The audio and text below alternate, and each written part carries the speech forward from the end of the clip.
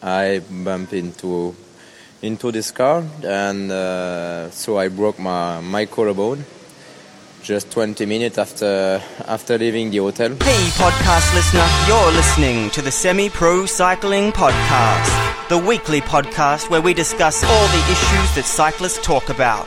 Whether you're out training, commuting, or just riding around, sit down and listen in, because we're about to begin. I got something to say, man. Yo-ho! Welcome to episode 78 of the Semi-Pro Cycling Podcast, where we believe that only a semi-pro cyclist rides for love and not money. If you stick around to the end, I'll fill you in on the quote from the top of the show and let you know who's talking about cars and collarbones. Hey there, semi-pros. My name is Damien Roos. I'm the founder of Semi-Pro Cycling, home of the Semi-Pro Cyclist. And a quick review, well, a long review to get us underway today, does what it says on the tin. 5 stars from Chris Radders in the UK. I enjoy listening to this weekly podcast while walking my dog at the weekend. It really inspires me to ditch the company car and push harder during my commute of 165k per week, try different things and sign up for the Belgium classics like Tour de Flanders and Liège-Bastogne-Liège. What I learn from Damien each week also helps me to understand more about cycling coverage on TV and even help my preparation to cycle Brussels to London. Next year, it's London to Paris for my 50th. Thank you, Damien. Hot damn diggity, Chris. They are some epic rides. I'm glad you signed up for those classics. I'm a little bit jealous, I've got to say. They sound like hell, but that is my type of fun. Thank you very much for taking the time out to write that review, and definitely a reminder to you that if you do like the show, please take some time out to give us a review on iTunes or Stitcher, because 5 stars make me think you Can't touch this. Thank you very much. Now, a couple of articles this week that I've been able to track down from the interwebs. The first one is from cyclingweekly.co.uk. What type of rider are you? It is just a simple breakdown on different types of riders, things you've probably gone over before. But the article starts to get really interesting when they start talking about personality and motivation. And while it may be a given to see that a sprinter is most likely externally motivated and an extrovert, but have you thought about the personality and motivation of a domestique? Do you think they're externally motivated introverts? That's what they're claiming here. It really is quite interesting, and you can kind of put yourself on that chart and see where this rider thinks you should be in the pro peloton. It is great food for thought, especially when you start thinking about your favorite riders. Finally, it does have a great little flowchart at the bottom so you can see what type of rider you are, and I've got the link to this in the show notes. The second one is an article called The Impact of Carbon Insoles in Cycling on Performance in the Wingate Anaerobic Test. That is a bit of a mouthful, but I think you get the gist of this. Do carbon insoles make a difference when you're sprinting?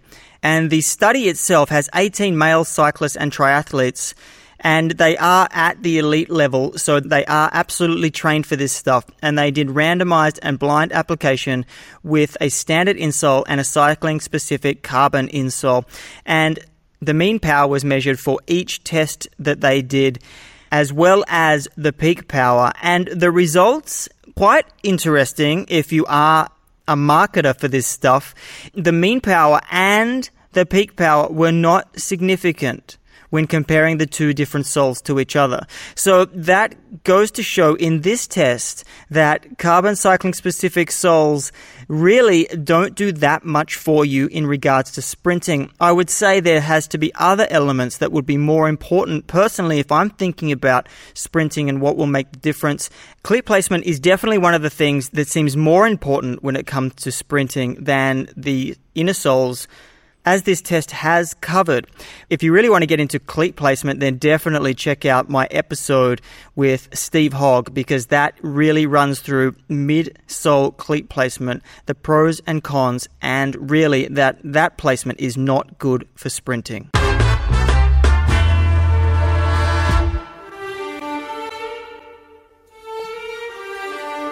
Rise and shine.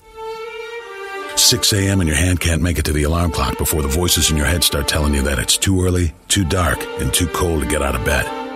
Aching muscles lie still in rebellion, pretending not to hear your brain commanding them to move. A legion of voices are shouting their unanimous permission for you to hit the snooze button and go back to dreamland. didn't ask their opinion. The voice you've chosen to listen to is one of defiance. A voice that says there was a reason you set that alarm in the first place. So sit up, put your feet on the floor, and don't look back, because we've got work to do. Welcome to the grind. Yes, welcome to the grind. The point in your training when nobody is looking, when you are cold and you're probably tired, when you don't look your best. In fact, I bet you look ugly as hell. I bet that you know a couple of things about the grind already, though. One, that it's hard, and two, that the work done here is the difference. The difference between winning and losing, the difference between getting dropped on the final climb, the difference between punishing your mates or getting punished.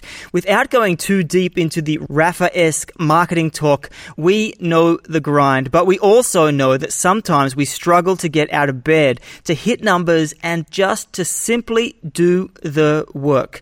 I talk a lot about motivation, mindset, and finding your why because I believe they're fundamental. And definitely sorting this shit out goes a long way in getting you out of bed in the morning. But sometimes it's just easier to control your environment than trying to control yourself through willpower or motivation. Or at least give you a nudge to remind you of your why, so when you stray off course, it can pull you back in. And that's what we're talking about this week, setting up an accountability system and using every available product or person to keep us in check. Because it's not just limited to getting out of bed. Once you're up, it's a whole new battle. You're on your way now, but this is no time to dwell on how far you've come. You're in a fight against an opponent you can't see, but oh, you can feel him on your heels, can't you? Feel him breathing down your neck. You know what that is? That's you. Your fears, your doubts, and insecurities all lined up like a firing squad, ready to shoot you out of the sky. But don't lose heart. While they're not easily defeated, they are far from invincible. Remember, this is the grind, the battle royale between you and your mind, your body, and the devil on your shoulder is telling you that this is just a game. This is just a waste of time. Your opponents are stronger than you. Drown out the voice of uncertainty with the sound of your own heartbeat. Burn away your self-doubt with a fire lit beneath you. Remember what we're fighting for, and never forget that momentum is a cruel mistress. She can turn on a dime with the smallest mistake. She is ever searching for the weak place in your armor, that one tiny thing you forgot to prepare for. Okay, I know that starts to get a little carried away, but let's take a couple of steps back now and first have a look at accountability. Accountability at its core is about staying focused to meet our expectations. Think of it simply as goal management. It's as simple as a reminder or as complicated as VO2 max testing. Well, that's not that complicated, but you get the idea there. It's tied pretty closely to your season goals, and actually setting solid season goals is a great way to start the process.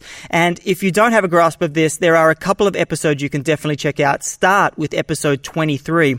But when it comes to placing this goal into a process, in some way we are all accountable to someone or something when it comes to our cycling. Whether that is ourselves or our sponsors, there are all different parties that are involved when it comes to our cycling. So this also means there are different types of accountability within these relationships. And so if we really want to try and harness and optimize this power, we can try and do this through a relatively small number of choice relationships. And I've got here a list of 4 levels of accountability and how you can use them to achieve your goals. I believe that they all apply at some level. Maybe the weighting and how much you are held accountable will be different to each person, but they're definitely in there somewhere. So they go from order of importance and from daily to weekly to every so often to whenever there's a big race.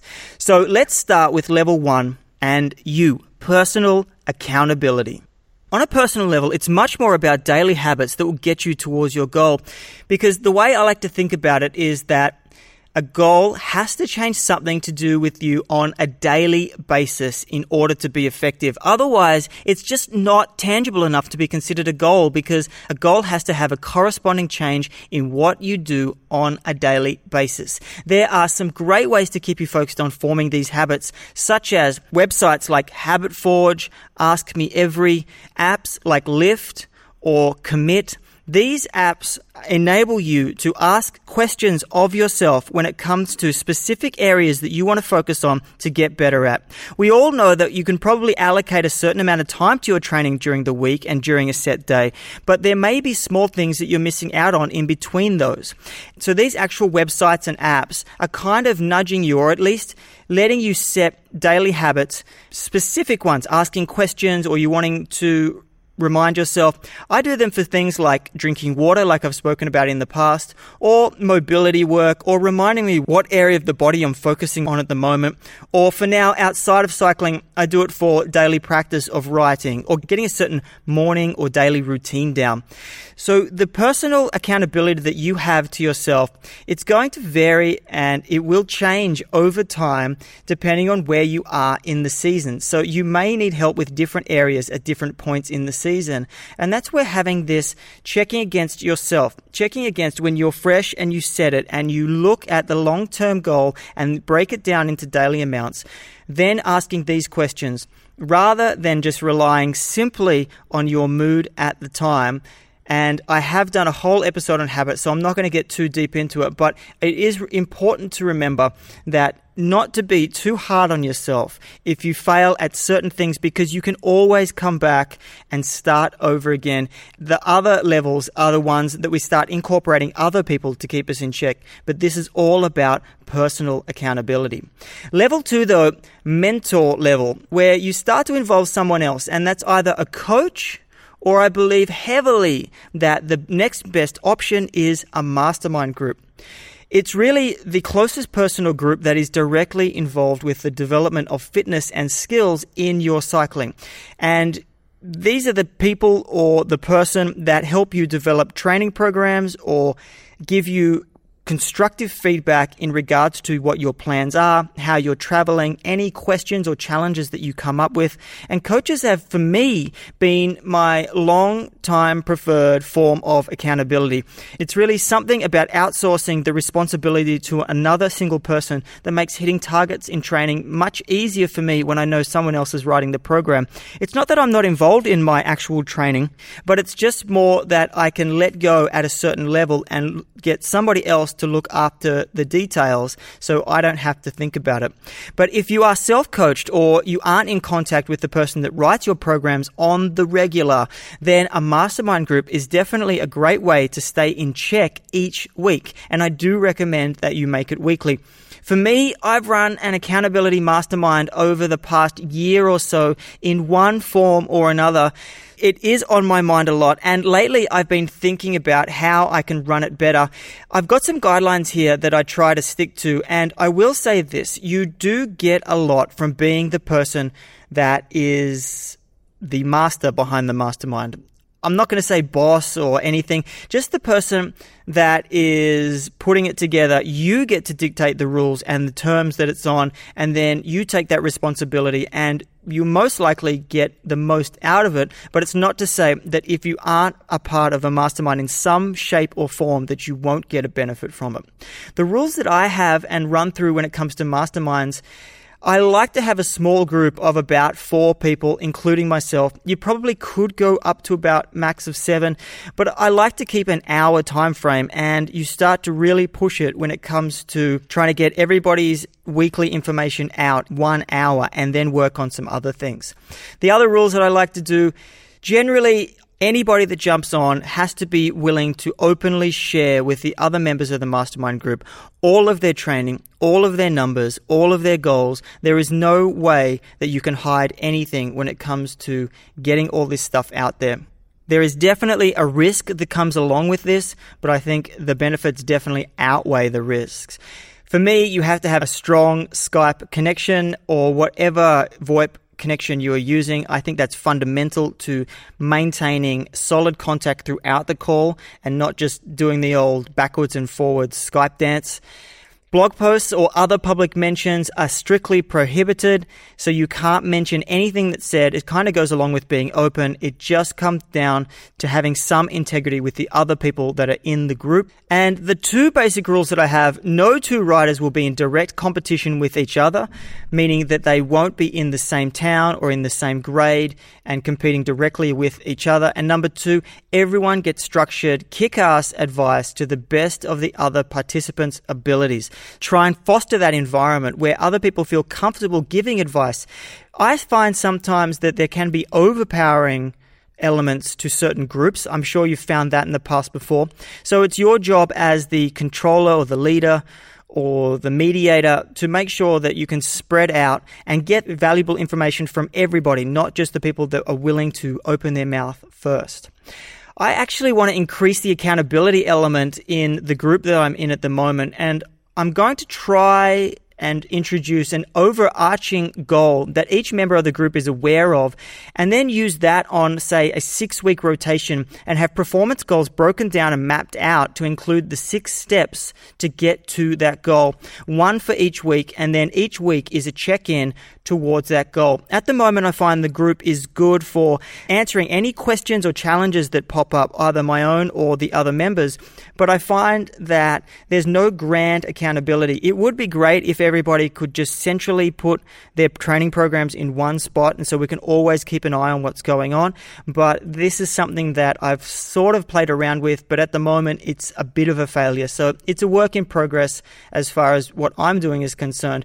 But the weekly call itself just simply consists of, firstly, going around everybody talking about wins, whether they're in training or racing, figuratively or literally, just getting out there some positivity for the start of the call, and then having a hot seat where it's rotated each week, where someone with a challenge or a problem gets to talk about exactly what the problem is, and then everybody else gets to contribute answers or solutions to try and move this person forward or to get the person unstuck. And number 3 is what we want to accomplish by the next week. So just talking about what we want to be held accountable for by the next week. On top of that, I'm battling to think of positive and negative ways to reinforce any lapses of focus.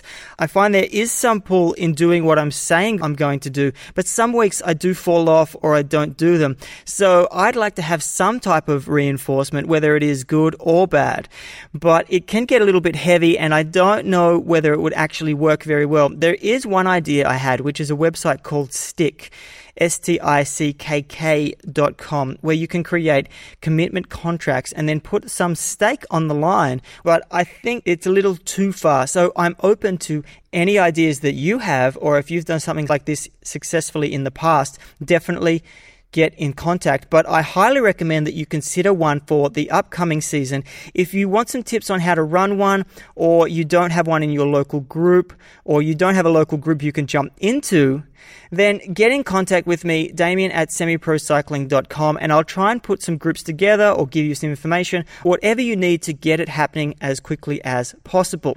Now, level 3, we start getting out further and further here. I hope you can get a sense of this. Level 3 is the team level, and this is where you start to incorporate a training partner or group rides or rides with your team, other types of group rides. But team accountability involves transparency of actions and behaviors to other riders who share a common objective. Now, we do know that cycling is an individual sport, and even if you are in a club or regional team, there's going to be different priorities placed on different events, and there's a whole other factors that kind of go into this.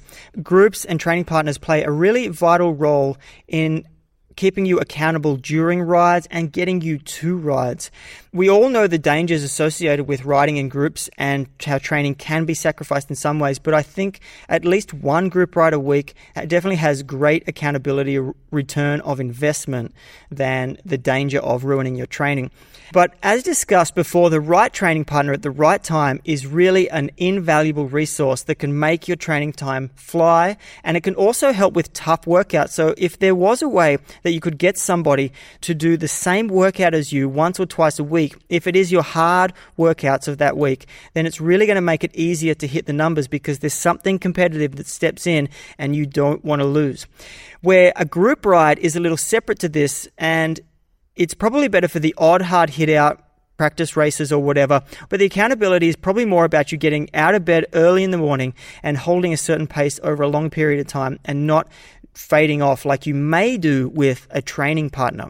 The final one in level 4 is fans, your partner, your family, your non-riding friends. Fans are the people who take an interest in your results, but who don't actually ride. So it might be easy to pull the wool over their eyes when it comes to training and how you're doing in training, but at some point during the season, if you let them know what your goals are when it comes to race results, then it's definitely a lot harder to weasel your way out of the result that you got because there's no lying when it comes to the numbers.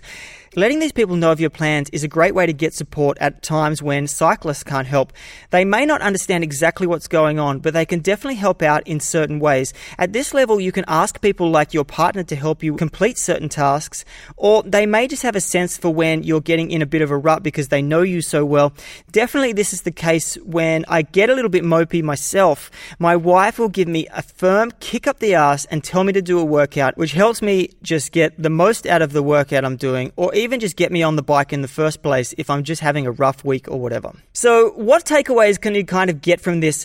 Really, the big takeaway I want you to get from this is that quantifying our actions can help us identify our blind spots. Otherwise, it just comes down to you thinking and trying to convince yourself where the hard numbers are the things that don't lie. But I bet we truly believe that we are more disciplined than we are. So even as a test, I would give some of these things a go to see how you're actually going. I really think that it's only through accurate measurement that solo accountability can survive, because it's going to diminish over time. You really do need some help at all these different levels so they can give you a nudge at different times, keep you on focus, and manage your goals better. Now, moving along to the tech hacks and products section, I want to talk about a bike this week. One I came across because I'm kind of on the hunt for a folding bike, but not one of those, a folding racing bike. And I came across one called the Falco Tater folding bike, and it addresses two really important areas when it comes to choosing a bike: style and function. I've got a link in the show notes so you can check it out. But Falco is a fairly new bike brand. I think they've only been around 1 or 2 years as a company, but probably a lot longer as cyclists before that. They really have an interesting approach to design and their positioning, where they are not hiding behind their Chinese factory or their Chinese roots. They're actually pushing the fact that they are made in China, designed in China, and they're not afraid to show the world that they can produce high-quality bikes in China. But back to the bike at hand, it's a sexy titanium beast, and the reason I like it is because it doesn't have those ugly as anything S&S couplers. I don't know if you've seen them, but the ones that go on the top tube and the down tube, they are super uber ugly. So it has a design based on one of the sexiest folding bikes I've ever seen, which is by English Cycles in the US. And they have a similar design where it links up at the seat stay and the bottom bracket, and you can actually move the whole rear triangle all the way around to the front. And it fits in a box 620 millimeters by 620 millimeters. That is a tiny square space. That means you don't have to have extra luggage when you're traveling by bike. Now, this may not be a big deal for people that just take their bike once or twice a year, but even then, it's a couple of $100 to put your bike on a plane, which is absolute pain in the ass. And my lifestyle actually involves a lot of travel, and I want to take my bike with me now. I'm really feeling like I miss it when I get to certain places, because I'm trying to have more consistency than I've had in the last couple of years when it comes to my training, and I think this is going to be the answer. But anyway, definitely go and check out this bike if you are in the market for a sexy folding traveling bike. Now, that quote from the top of the show, the quote is Thomas Voeckler, and only being in Adelaide for less than a day, broken collarbone and out of the Tour Down Under. Bummer. You've got to say that regardless of anything I've said in the past, or regardless of what you think about him, he definitely puts on a bit of a show. He likes the fans, and all I can say is speedy recovery. We'll see you later on in the season, Thomas.